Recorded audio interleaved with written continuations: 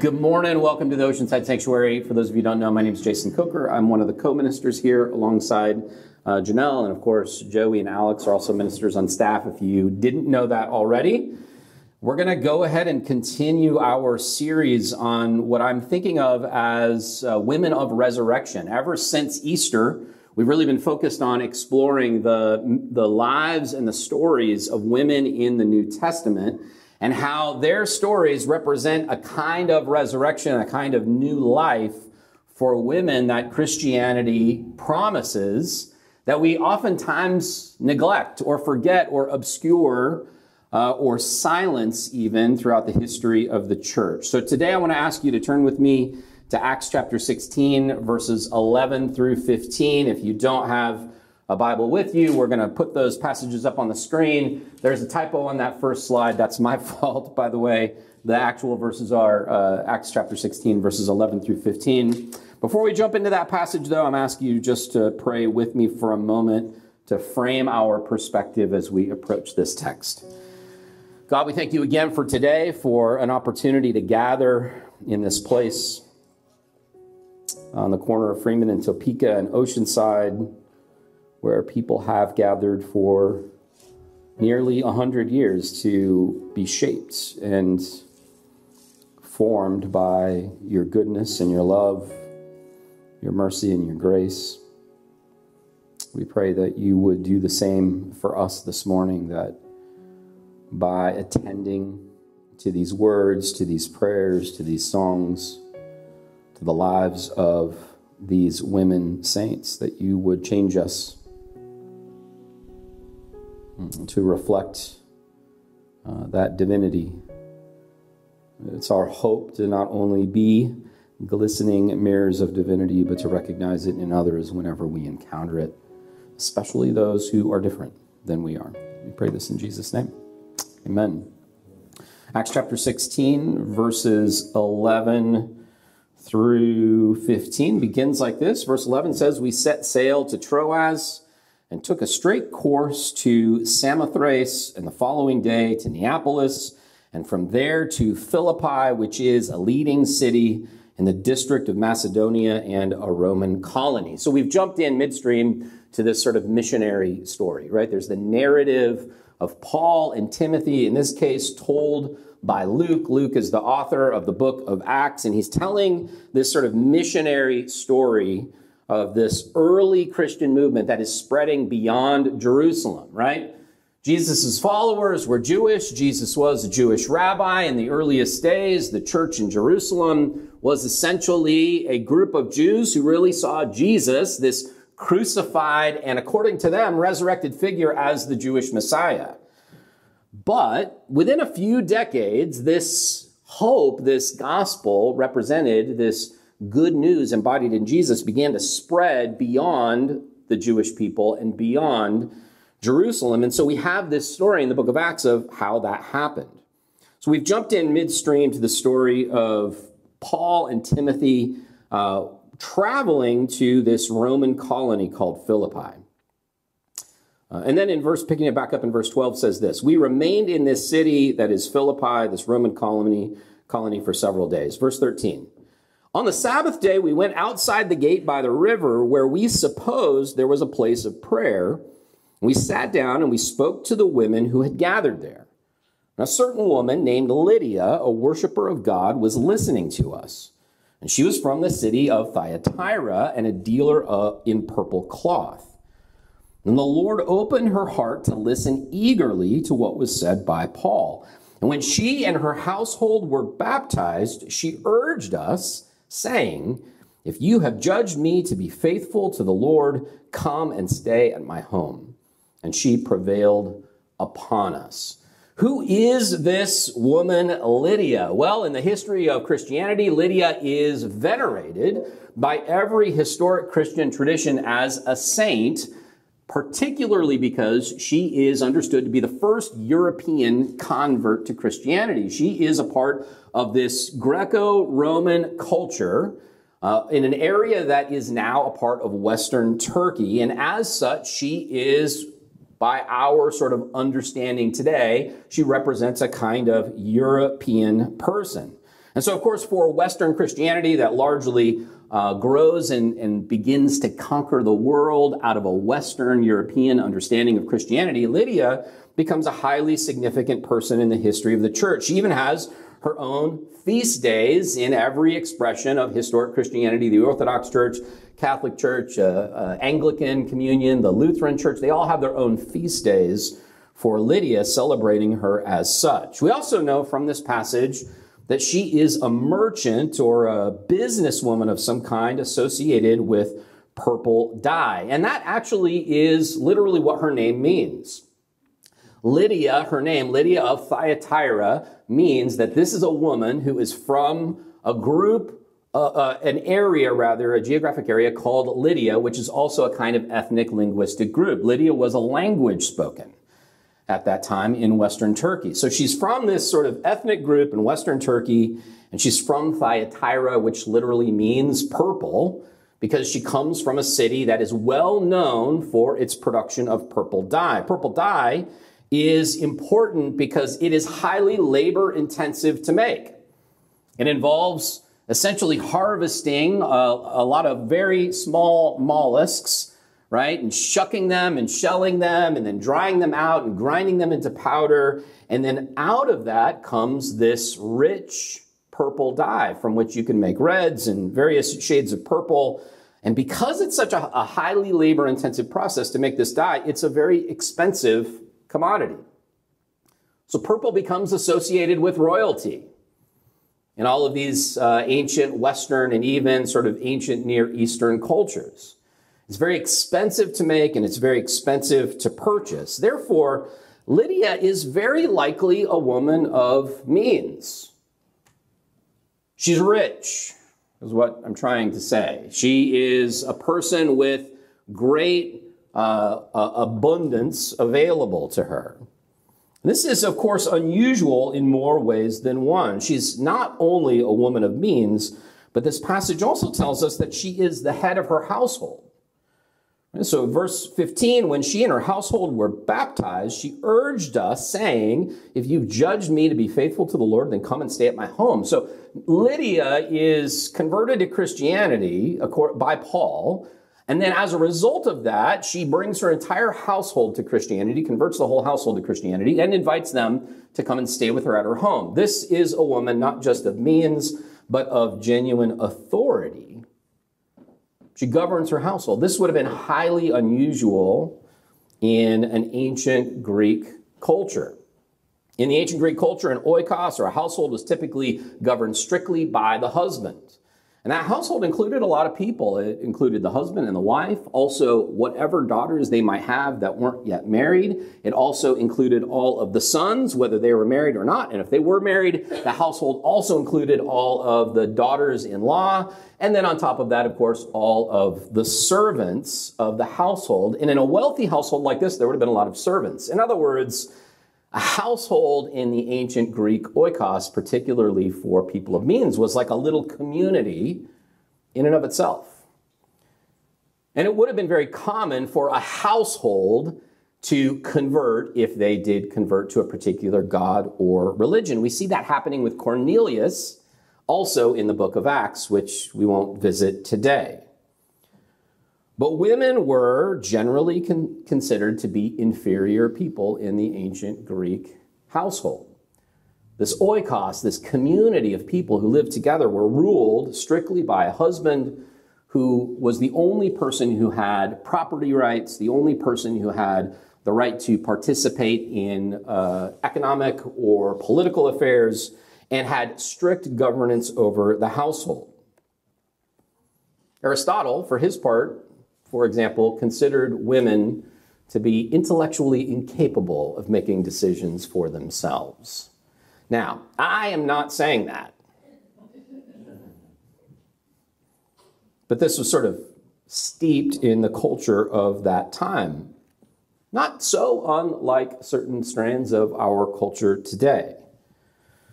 In addition to being considered intellectually incapable, women were also in ancient Greek society sexually victimized regularly. To be a woman in ancient Greek society meant that at some point in your adolescence, you were connected with an adult man in a relationship that was sexual in nature. Pederasty was a regular part of the ancient Greek culture. And both boys and girls as adolescents were generally mentored by an older man who would engage in a sexual relationship with them. If they were not a part of a household that had enough means for them to be connected in that kind of relationship, then they typically were forced into some version of prostitution. My point, of course, is that to be a woman in the ancient Near East was extraordinarily difficult. It was extraordinarily traumatic. And in this culture, Lydia is elevated in this passage as a woman of means, a woman who governed her own household, and we see a woman who is interested in the Jewish religion. She's characterized in this passage as a worshiper of God in verse 14. Some Bibles render that as a God-fearer. This is a term that's also applied to Cornelius in the book of Acts. So when you are not a Jewish person, but you are interested in the Jewish religion, you are interested in the idea of the Jewish God, which was a very different notion of God than the surrounding culture.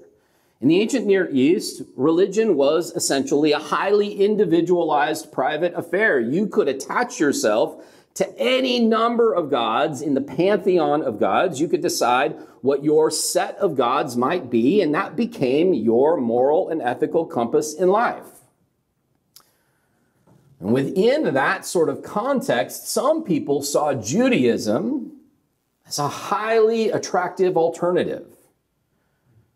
Because even though Judaism, for example, was also patriarchal, that is, Judaism had a lesser view of women than men, it was far more honoring of women than ancient Greek culture.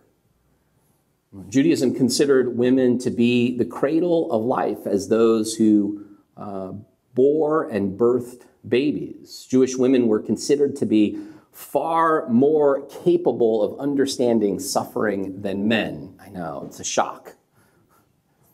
Women were understood to be people of tremendous wisdom in the ancient Jewish culture. And so women were protected in Judaism from many of the commonplace victimizations that we see in other cultures of that time. So if you are a woman like Lydia, who rules her household for whatever reason, she may have been a widow, or she may have never had an occasion to marry and somehow was able to carve out a niche for herself as a woman of power and authority and means in this culture, then Judaism would have been a very attractive alternative, because it would have been relatively feminist compared to the culture of the day. And then, of course, what we see happening here is this woman who is a God-fearer, a worshiper of God, but not Jewish, is exposed to an expression of Judaism that is available to Gentiles.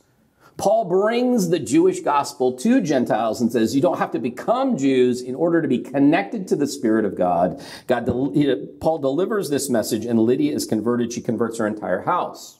In fact, it's very likely that all the women down by the river outside the gate were converted to Christianity, or at least a majority of them, and that becomes the foundation of the church at Philippi. So Lydia then, in this story in Acts, is not just a woman of means, a woman of authority in a culture where that was highly unusual. She also is the first European convert, but in addition to that, perhaps more significantly, she is the founder of the church at Philippi. We have Paul's writings to this church collected in the letter to the Philippians. This is the church that Lydia creates by receiving this gospel message from Paul. Something important I think we need to notice, though, about this passage is that this entire affair, this connection with this woman of means and power and authority, comes not because of Paul's great wisdom or strategy, but because the Spirit directs Paul and Timothy to Philippi. If we back up a few passages, in Acts 16, we read this in verses 7 through 9. And when they had come opposite of Mysia, they attempted to go to Bithynia, but the Spirit of Jesus did not allow them. Whatever that means. Right? So Paul and Timothy are traveling in this area. They attempt to go to one place. It's where they think they should go, but the Spirit of God compels them to not go there and instead directs them elsewhere. So, verse 8, passing by Mysia, they went down to Troas, and during the night, Paul had a vision. And there stood a man of Macedonia pleading with him and saying, come over to Macedonia and help us. So this is the Spirit of God prevailing upon Paul and Timothy to not go where they were planning, but instead to go to Philippi. And they do. And there, what happens? Back to verse 13. This is important. They come to Philippi. They stay there for several days. Verse 13 says this, on the Sabbath day, this would have been Saturday. On the Sabbath day, we went outside the gate by the river where we supposed there was a place of prayer. But why in the world on the Sabbath day did Paul and Timothy suppose that there was a place of prayer at the river outside the gate? Because in any ancient Greek town like this, there were likely to be a community of Jewish folks. And they would have wanted to worship. They would have wanted to gather together to practice their rituals, just like we're doing today. But in Judaism, you need 10 men in order to establish a synagogue. So again, even though Judaism was much more free, much more liberated, much more honoring of women, it is still essentially patriarchal. You need 10 Jewish men to establish a place of worship for local Jewish folks. And when there weren't 10 men in any given town like Philippi, it was common practice, common custom on the Sabbath instead to go outside the town, outside the walls, outside of the gate to the nearest river and gather there for prayer. And this, of course, was Paul's strategy. Anytime he went to a new town and he wanted to bring the gospel of Jesus, where he would go is to a synagogue. It'd be sort of like, if I wanted everybody to be a progressive Christian, every Sunday morning I went to the local megachurch parking lot and started preaching my version of the gospel. I thought about it, right? That was Paul's strategy. He went where he knew there would be common ground, common values, common beliefs, and that was typically a synagogue, and he would preach about Jesus there. Well, there was no synagogue in Philippi because the Jewish community was too small for 10 men to be gathered, 10 Jewish men. And so he figured there's going to be a group of Jewish folks down by the river. And he goes down outside the gate to the river, and what do they find? They find a group of women. Those women are praying and worshiping together. They're not Jewish, they are Gentiles. What can we learn from this? Well, this is, of course, a bit of literature. This isn't just a factual story about something that happened in history. Luke, as an author, is giving us clues and hints through images and metaphors about how God works in the world. And a river, of course, is a symbol in Scripture for the Spirit of God. Water is often used as an image or a metaphor for the Spirit, how the Spirit works. We are baptized into water. Jesus tells a Pharisee, unless you are born again, born of water and Spirit, you can't know who God is. Water is that cleansing ritual that represents how the Spirit of God moves in our lives. But the water, the river, is outside the gate. It's not within the walls of what is institutionally sanctioned or official. It is not within the walls of what is considered to be the status quo. It's not within the walls of ordinary belief and practice. The Spirit of God is outside the gate. The Spirit of God is moving beyond those boundaries that have been created to signify what is acceptable. Outside the gate is where Paul finds a group of women who are passionate about God, who are seeking to be connected to who God is, and therefore Paul finds the Spirit of God at work with these women outside of the conventions of normal religion. I love the way the American Baptist theologian Oscar Garcia Johnson describes this passage. He says, this text portrays the Spirit not merely as a supportive, mystical presence. This, I think, is something that we often do. God is our supportive, mystical presence. God is that Spirit that we can connect to in order to meet our own felt needs. I'm not saying that that is wrong, but God is much more than that. The text portrays the Spirit not merely as a supportive, mystical presence, but as an agent of mission, disrupting and rerouting the very project of Christian mission to uncharted theological and cultural territory. This is what Lydia and her compatriots at the river represent. The Spirit of God is at work outside the gates of our normal understanding. The Spirit of God is always at work outside the walls and the gates that we have erected in order to baptize those that we think are in versus those that we think are out. The Spirit of God is always at work, leading us into expressions of spirituality that represent uncomfortable territory. This is always what the Spirit of God is doing. And in community or in expressions of religion, just like ours, we are often obsessed with building walls and gates so that we can define who belongs and who is excluded.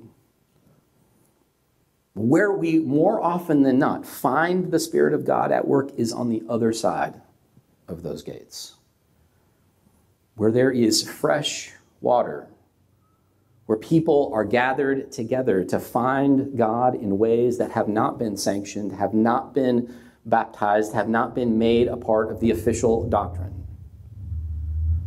This is what the Spirit of God is doing at all times, and it is deeply uncomfortable. In the New Testament, where we find the Spirit of God at work in that way is most often, whether we like it or not, with women, or with people of a different ethnicity, or people of a different culture. And this is the great challenge to us represented by these passages. What walls and gates have we erected to contain God? What walls and gates have we erected so that we can be comfortable saying, this group of people, they're the ones who are glistening mirrors of divinity, but not these? That question that Janelle posed to us earlier today is incredibly relevant to this, because the question is always, can we see beyond our own walls and our own gates to recognize that every single human being, no matter what gender, what race, what ethnicity, what socioeconomic status, perhaps even no matter what religion or non-religion, are in fact glistening mirrors of divinity through which God is working by God's Spirit. Amen? Amen. Pray with me. God, we thank you again for today, for this opportunity for us to read and to pray and to sing, to lift up our voices, and also for an opportunity to reflect, to be challenged by the stories of ancient saints, to be stretched by ancient texts that come from cultures that are very different than our own. We ask that as we read through these stories in the coming weeks, that you would grow our hearts, that we would become people who have more room to include those who have been forced outside the gates of our communities, forced outside the gates of our societies, and even those who have been forced outside the gates of our religious practices. It's my prayer, God, that we would learn to be uncomfortable as followers of Christ, that we would emulate Lydia, who was willing to leverage her life and her means for the good and the liberation of others. We pray all this in Jesus' name. Amen.